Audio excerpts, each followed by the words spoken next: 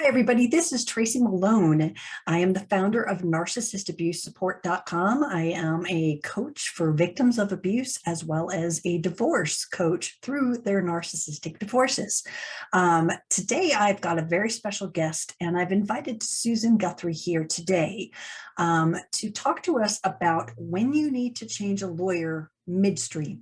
So many of my clients have been to 2, 3, 4 lawyers, and I want to know what the risks are. What are they entitled to? What's the game when you're switching lawyers, and how do you do it correctly? And we're going to have this great conversation because it's not talked about very often. And yet so many of my clients, and I know high conflict clients, end up with more than one lawyer. So let's talk to Susan, get the facts, and understand what to expect, what you're entitled to, and how to navigate this new lawyer. So here we go. Let's welcome Susan. Welcome, Susan. Thank you so much for joining me again. Oh, Tracy, I'm so happy to be here with you again and to get a chance to get caught up and to share with your listeners.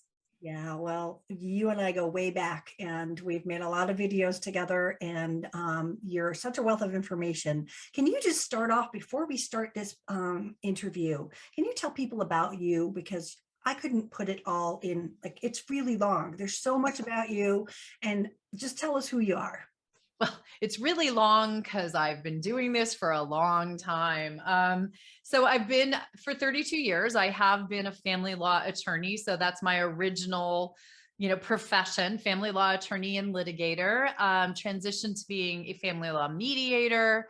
And these days, I'm actually more a speaker on all things divorce, a trainer in mediation, an online mediation expert. And, I really try to get out as much as I can to educate and inform people about the divorce process, because as both of us know, often misinformation or misunderstandings lead people down a path that isn't a very good one for them or for their family. And if they had just had some knowledge ahead of time, they might have chosen a different path. So I try to speak about it as much as possible. And you're doing an amazing job. People should definitely check out your podcast, and it is divorceandbeyondpod.com, right? Yes, the Divorce and Beyond podcast, but that's the website, Divorce and Beyond Pod. Yeah, so definitely, if you guys are looking at mediation, if you are looking at divorce, she's got the best guests on there, and she's gonna. Well, I was on it. You were my number 2 most listened to ever episode, you and Billetti. So, yay. Awesome. All right, today we are going to talk about a thing that happens to my clients all the time. I have had people with 5 to 8 lawyers through the divorce process, and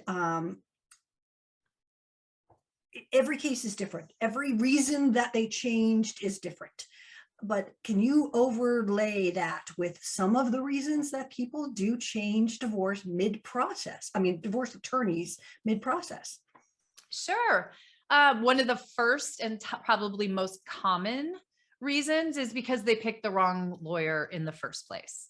And when I say that, it's not uncommon, because I just had this conversation with someone I was coaching this morning.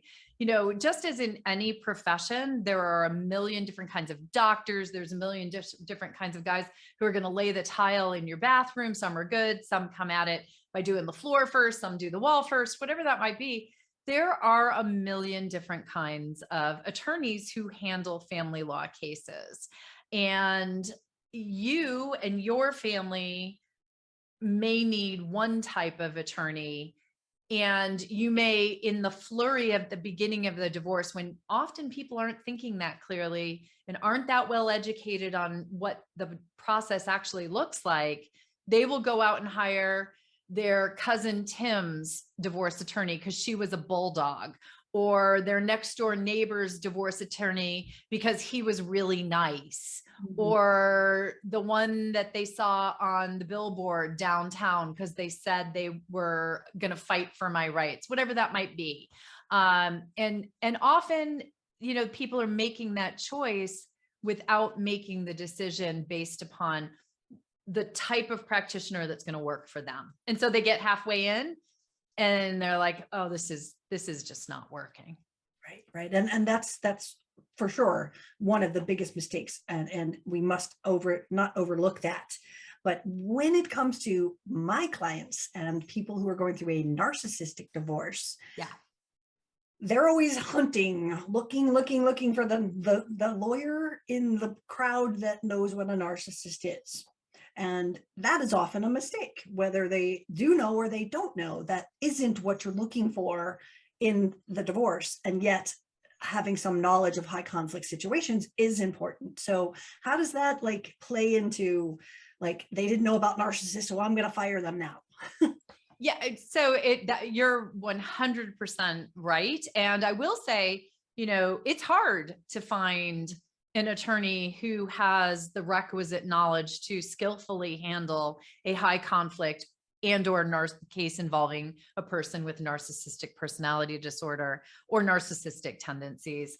The problem is, first, most people, if they believe they're getting divorced from a narcissist, will run out and get the nastiest lawyer that they can find, right? They're looking for, this always makes me think of, there's a law firm out there that their tagline is, when the ring comes off, the gloves come off, right? Hate that, by the way, but they get a lot of business because there are a lot of people who are like, in that moment, I want someone who's going to fight for me. And who more wants someone who's going to defend them and protect them and fight for them than someone who's dealing with the truly horrific experience of trying to get divorced from a narcissist? Unfortunately, that's probably the worst attorney you could pick, is someone who is just going to go in there and litigate and drag it into, yeah, exactly, right?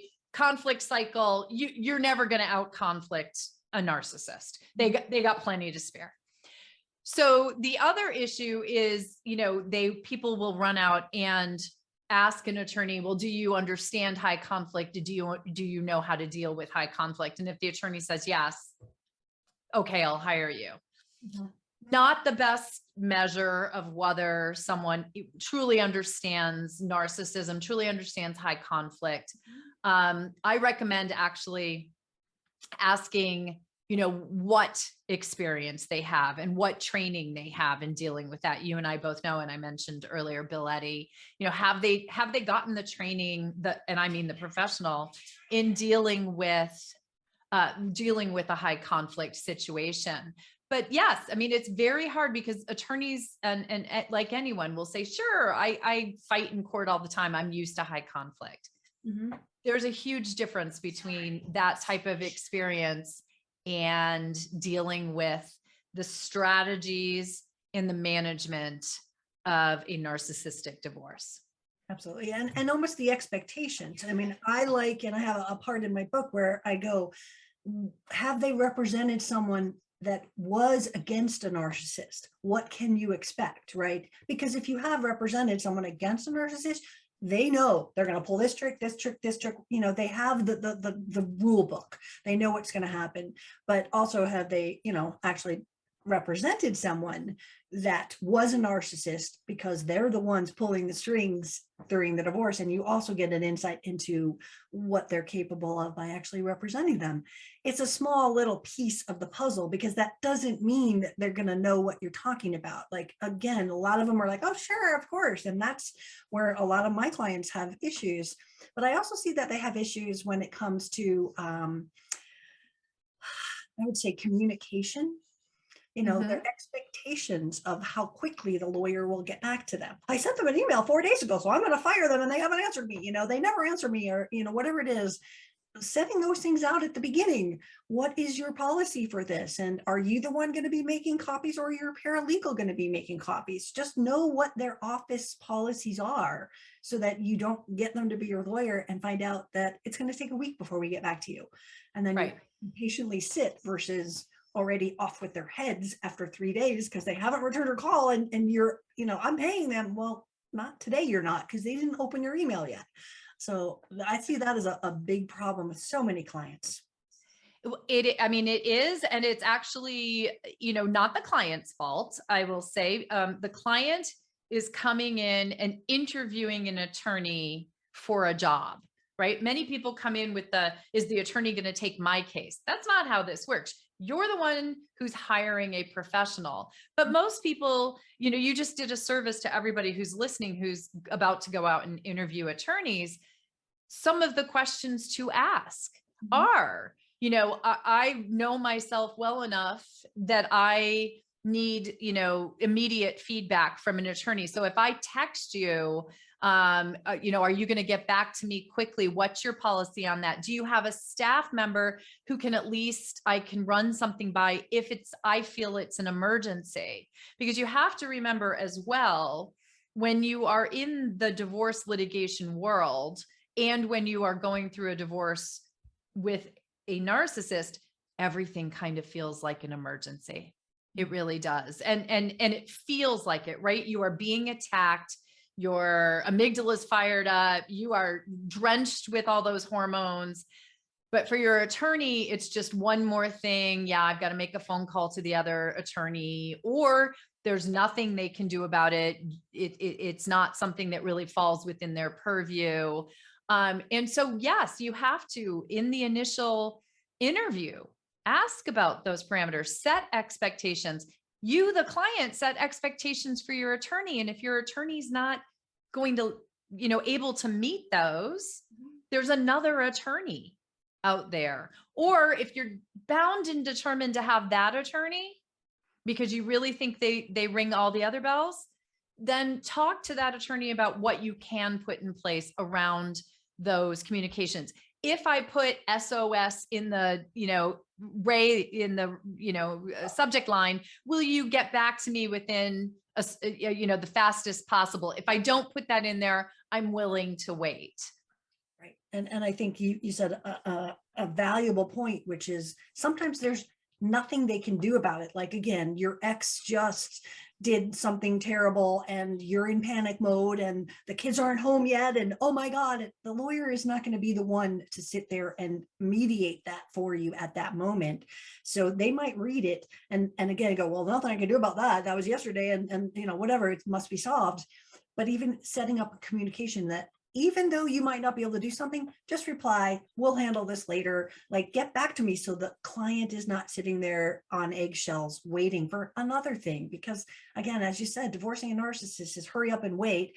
And there's so much anxiety. There's so many things happening all at once that, you don't need your lawyer not getting back to you because whatever just happened was such a catastrophe for you. If you knew that they were, nothing we can do about that, we'll talk about it another time, would be a really good answer instead of nothing. So communicate that that's what you expect and set guidelines because you are their boss. Yeah, you are their boss. Always remember that. You may not want them to take certain action after they explain to you the cost of that action, but you're still going to make that decision. And you just said something that really struck me, and I want to make a point because it kind of goes to both of the things we've been talking about. Selecting an attorney, how to know your attorney has experience of dealing with a high conflict divorce, and then this communication issue.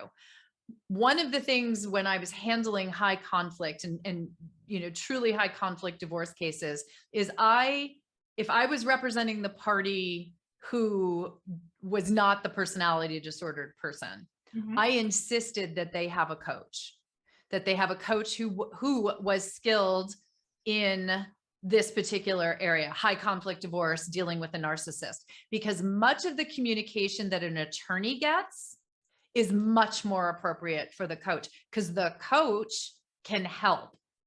And so to me, a skilled high conflict divorce attorney has skilled high conflict divorce coaches that they recommend to their clients. And that would be something for someone to be looking for.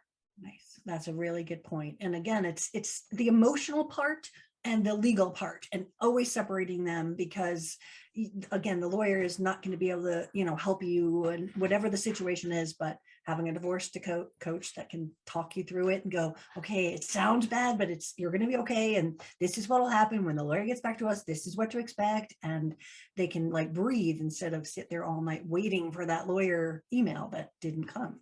Exactly. It's really a critical part of it. And to help the client to understand just what something, what can be done about certain things. I mean, I don't need to tell you that certain narcissistic behaviors you cannot do anything about. You can only learn to either manage them by how you respond to them or manage yourself.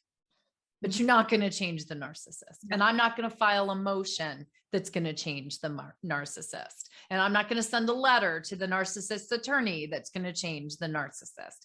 And so a coach is also just an imperative part of that team. If someone truly wants to successfully get through a divorce in this situation, I truly think the indispensable person is the coach. The attorney's kind of the gunslinger who goes to court and manages that side of things. Right. And deals with the other attorney. I mean, yeah.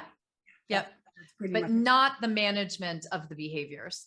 No, or the understanding of them, Correct. If they're going to do this, then, we should use that for this or this, right. Done, just having someone that knows that is going to make the whole thing a lot smoother and emotionally keep them in such better health, because people who do not have coaches, everything is just, and then like, you just need a grain of salt and the whole thing explodes. So having someone that's going to regulate you, tell you to calm down, and here's what we do, and get you through that particular disaster, because there's another one coming tomorrow. So we can just, or maybe in 10 minutes. Exactly. Exactly. And that's, that it's critical to understand I always say this to people, the only important thing about understanding that you're divorcing a narcissist, or that the person you're getting divorced from has narcissistic behaviors and tendencies, it's not to know they're a narcissist.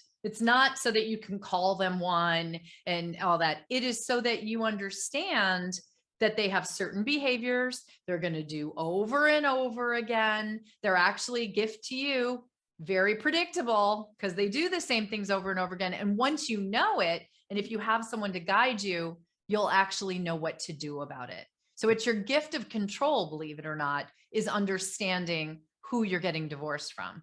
Absolutely. And the rules are different. And so totally knowing what to expect and not reacting is going to be the key for sure. So, yeah. All right. So let's go back to, yes. Let's change lawyers in the midstream. So what are people entitled to? Are they entitled to records?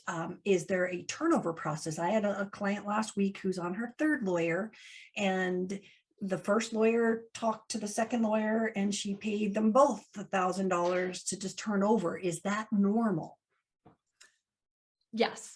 Let me be blunt on that one. Yes, when you hire an attorney, you pay for their time, or you pay for their staff's time, and that should be very clearly set out.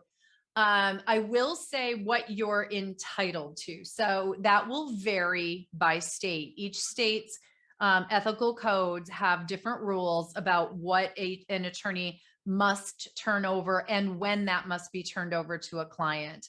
The main difference, and I'll get granular here, is whether the attorney has been paid in full up to that point in time. There's a key factor.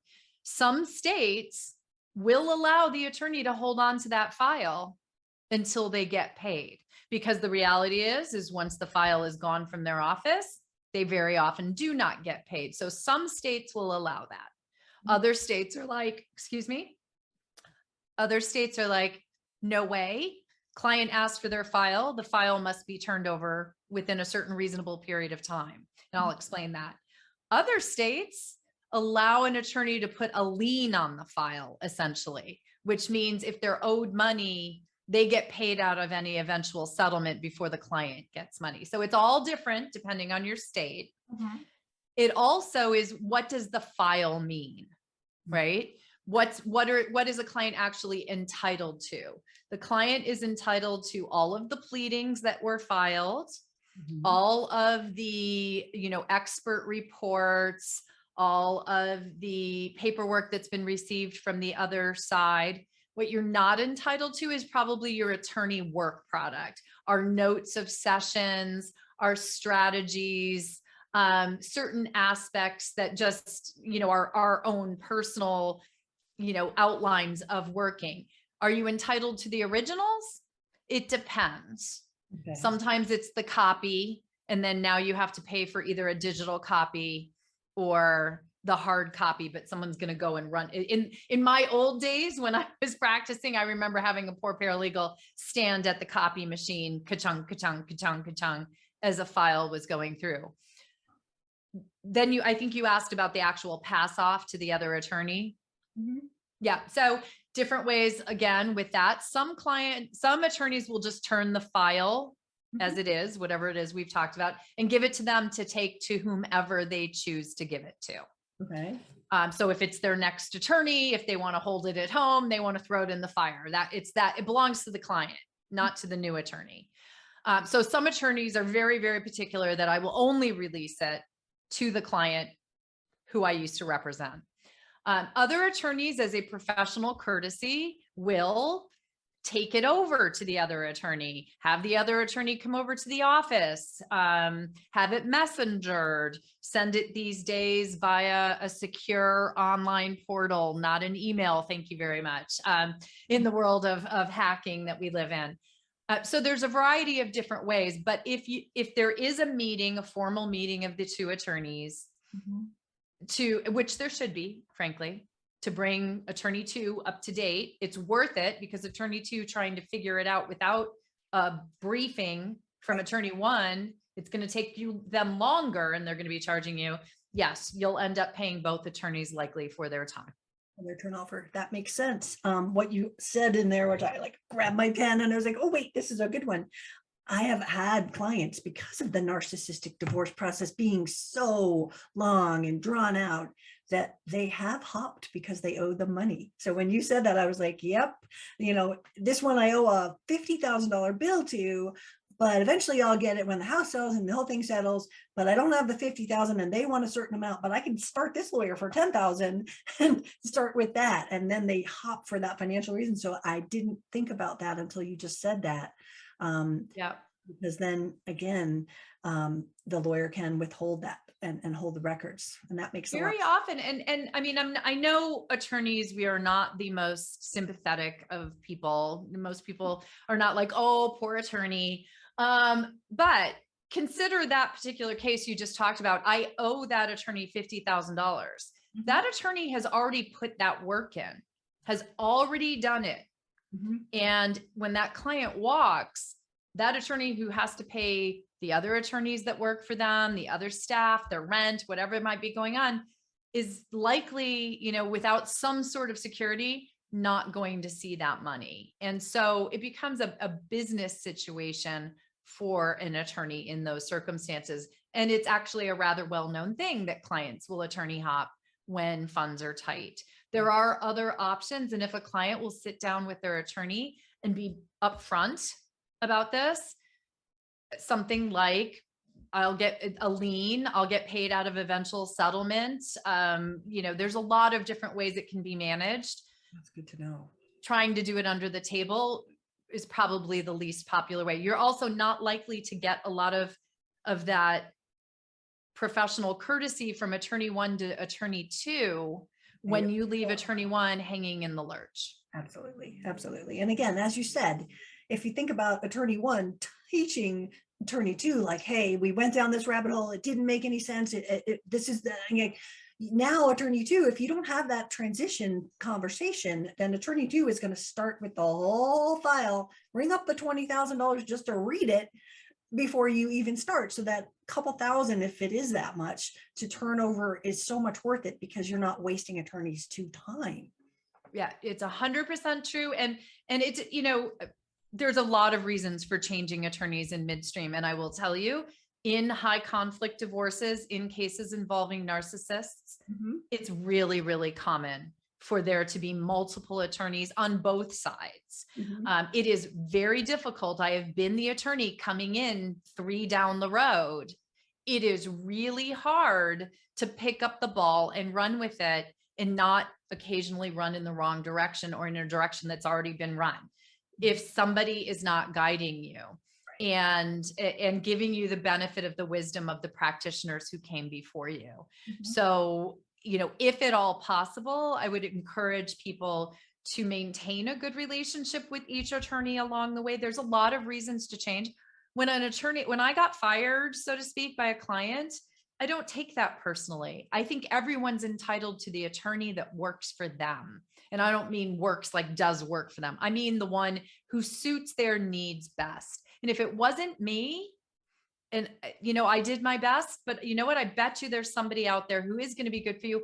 I'll even help you find that person. And it's not necessarily a bad thing. Sometimes it is. Sometimes there's a huge disconnect between an attorney and client. Yeah, and that is often the case, because I think in my case, in my clients' cases, is they are just looking for anyone to hear them. It doesn't matter if it's the lawyer, the coach, their psychiatrist, it doesn't matter. They just want to be heard. And again, you're asking someone who is here to separate a legal contract and figure out your money and figure out your children to sit here and have this emotional empathy for what's going on and the terrible things that are happening. So in comes the coach or someone that's going to be able to support you. And, as I see, and as a, coach of victims of abuse that are not going through a divorce or victims going through a divorce, the thing that we see and the differences between someone that has a coach is they can so much more make it through without all of as much drama, like because they can emotionally regulate themselves and not go down that rabbit hole of, no support, no help. So yeah, big one. It's exactly why when I was doing high conflict divorce, I insisted that the client have a coach. I know coaches, that I know can do a good job in that area, because honestly, I've now done and dealt with enough high conflict and personality disordered cases. And by the way, let me just point out, it's not always the other party who is personality disordered. Yeah. I've dealt with my share of attorneys who are personality disordered as well. Every strata of society has people with these issues, but, I know enough about it to be able to converse with my client and try to be helpful. But the conversations and the being heard, that's a coach. Yeah, that's exactly what I wanted people to hear in this message, because they mistaken it. And it's a very expensive learning curve where you're not going to get any help and you're going to be paying them $500 an hour. Yeah. They're like, well, that sounds too bad, but okay, thanks, bye. They're like, whoa, so I used to tell clients, as a human being, my heart hurts for you. It truly does. I want you to know that. As your attorney, there is nothing I can do about that. Right. I'm not going to change that person. I can't file a pleading to make them a better parent. I can't, I feel for you, but I can't, that's not a legal issue.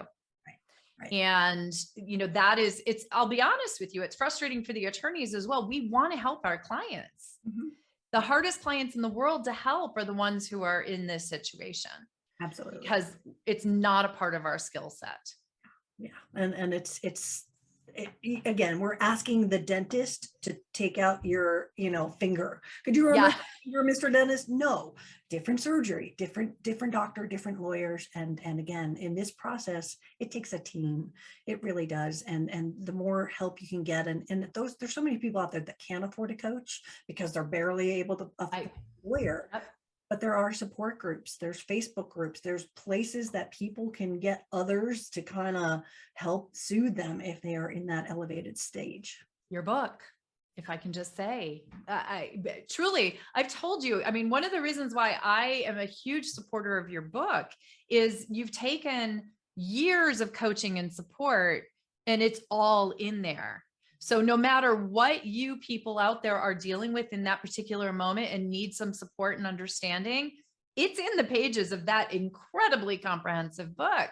So I want to say that I agree with you 100%. Coaching is expensive. Attorneys are expensive. This process is expensive, but get the level of help that you can afford, because trying to do it without support is the worst possible case scenario.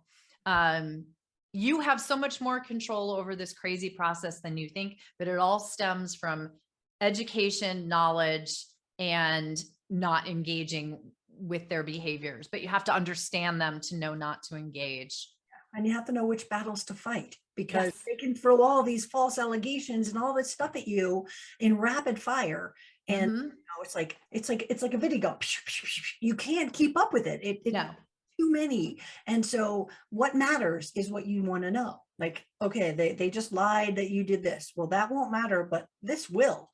And Right. no difference helps alleviate that 10 that didn't matter, so that you're not overwhelmed by all of the disasters that are happening rapid fire. Yeah. I mean, it's truly the key to surviving this high conflict divorce or situation with some sanity on the other side, is understanding, I like how you phrase it, where to engage and where to let it go. And unfortunately, people who are caught up in the hamster wheel of it, they just engage left and right. They engage with everything. Any ball that comes, they're trying to hit it. And a lot of them, you can just let them go because they don't mean anything.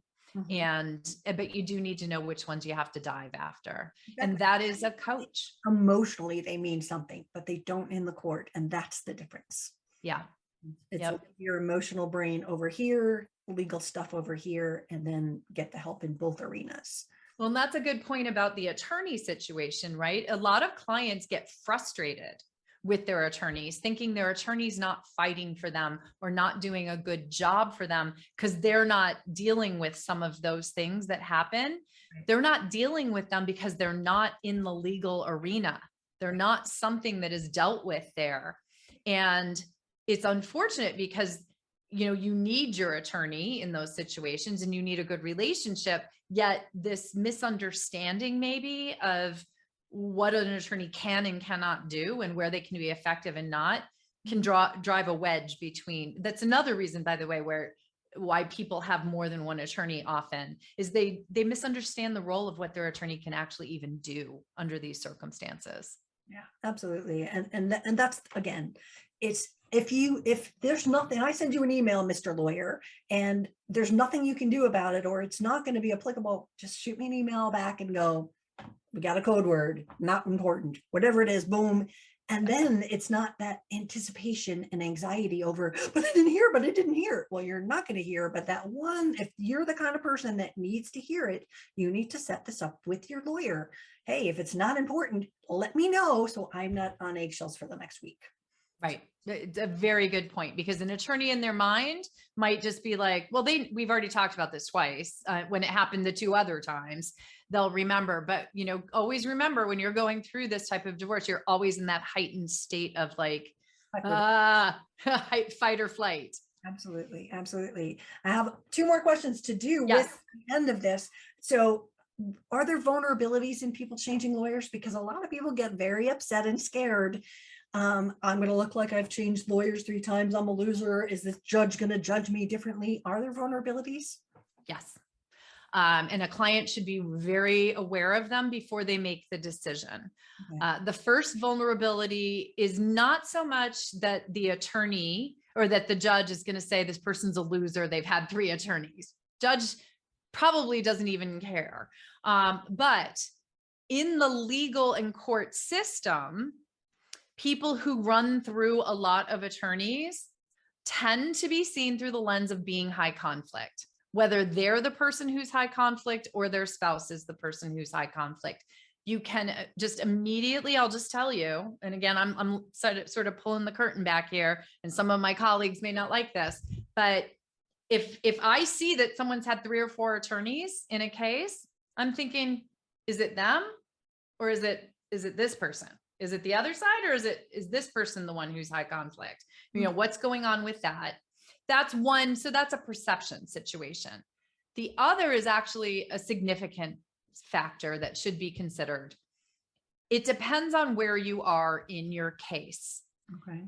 If you are close to any type of hearing, or even worse, a trial, and you want to switch counsel at that late date, you could very well be disadvantaging your case, because your new attorney, we just talked about it, has to get up to speed and has to understand everything that's gone on, including nuance, before they can walk into that courtroom and do a good job for you. And, maybe this is where that perception of the judge is thinking, well, that person's had 3 attorneys. When your new attorney goes into court and says, hey, Your Honor, I'm new. I'm going to ask that you continue this hearing or trial so I have a little time. If they're your first new attorney, the judge is going to be much more inclined to give them time. If they're your fourth new attorney, the judge is going to be like, yeah, and then when I give you this break, that person's going to have a new attorney and you won't even be the one doing it. So no, we've given enough continuances. So those are two of the really significant factors that I see at play. The other factor that I would just point out is there is going to be a financial, right? We've talked about that. And there is going to be a new learning curve with your new attorney. Just the two of you getting into your flow. That may be a good thing though. If you've gotten into a bad flow with your other attorney, it may be great that you're getting into a new understanding of how things work with your new attorney, but time is not always at your, under your control. That is such an important lesson. I am so glad we asked that question because what are the risks? That's such an important thing. We're going to make sure everybody knows this. Now, we kind of covered this already, but this is the last question. When people end the divorce process and there's files, are they entitled to them? Because some people are like, I want all my files. And I think we've already kind of said that you're probably not entitled to all the lawyer notes and strategies and things like that. But are they entitled to these things, and should they expect that they have to pay for that? Because again, it's now the lawyer's time to pull this stuff together and get it to you. Yes. So and again, I hate to be the lawyer in the room, but it depends on where you are. Each state has different file retention rules, but generally I will say, yes, if it's your file or you want, things out of your file, you're entitled to those, whether it be copies or whether it be the originals. You should be able to get them at any time. If they have to be copied, there may be a copy fee involved because anytime anyone touches your file in a law firm, you're going to get charged. But at the end of your case, different attorneys will have different practices and protocols in place. Many states, and I frankly just think it's good practice to take all original documents that happen to be in my client's file. So back in the old days, we used to get actual tax returns and actual bank statements. I would have those all packaged up and immediately returned to the client. I don't want those things in my office. I didn't want them in my files. I didn't want them to get lost. They are documents that belong to my client. If we had copies of those things, we would either scan them and shred the copies or ethically destroy them. And we would inquire of the client what they wanted to do with the rest of it. Most of them would say, I don't want the file. Everything these days is available online. Some people do want their file. And again, that's a matter of then copying what's in the file. The attorney needs to keep a copy. The client may want one. And then just everybody should understand, we're not obligated to hold, if you didn't pick up your file, we're not obligated to hold on to it for the rest of our lives and your lives. Every state has a certain number of years after which a file can be destroyed. That varies. So you should know that. I, in fact, in my retainer agreement used to have, in Connecticut where I practiced, it was 7 years. We had to hang on to things. So it said, I am required to hang on to your file for 7 years. If you want it at any time, let me know. At the end of 7 years, understand that I will ethically have, we would have them burned taken care of, and just so that people would know. Other states require us to send a notice to the client before we do that. It depends. Right.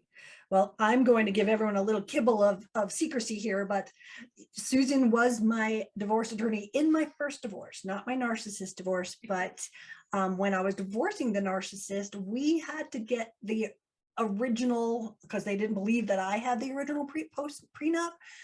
And you sent people into your basement to go and find them. And we found them, and it was 9 years later. But had I not had that, and again, the copies I had were completely originals and signed and all that stuff, but they wanted your copy for some reason. And so, because they thought I forged it. Right.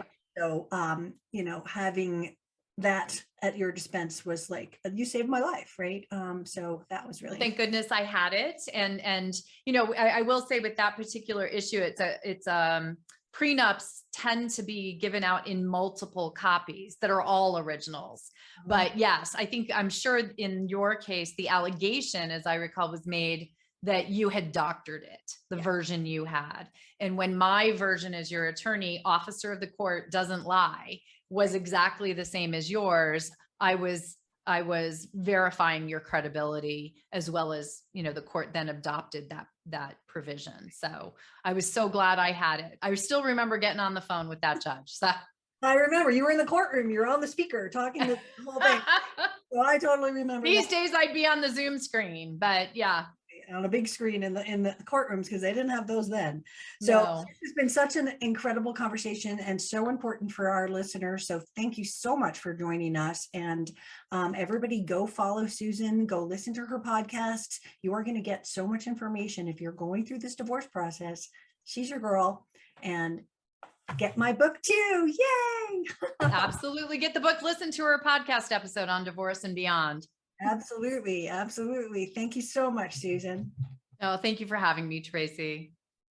Wasn't that excellent? I'm so excited to have Susan here every single time. And not just because she was my first divorced attorney, but because she's so darn smart and so willing to give us that insider lawyer information that we really needed to find out what the process is when you have to start with another lawyer. So this is Tracy Malone. Again, someone told me last week, I didn't know you coach people. And I was like, I have a whole YouTube channel, really? So I thought I'd keep trying to remind people to know that I am a divorce coach, that I am a narcissistic abuse divorce coach, and that I can help you through this process.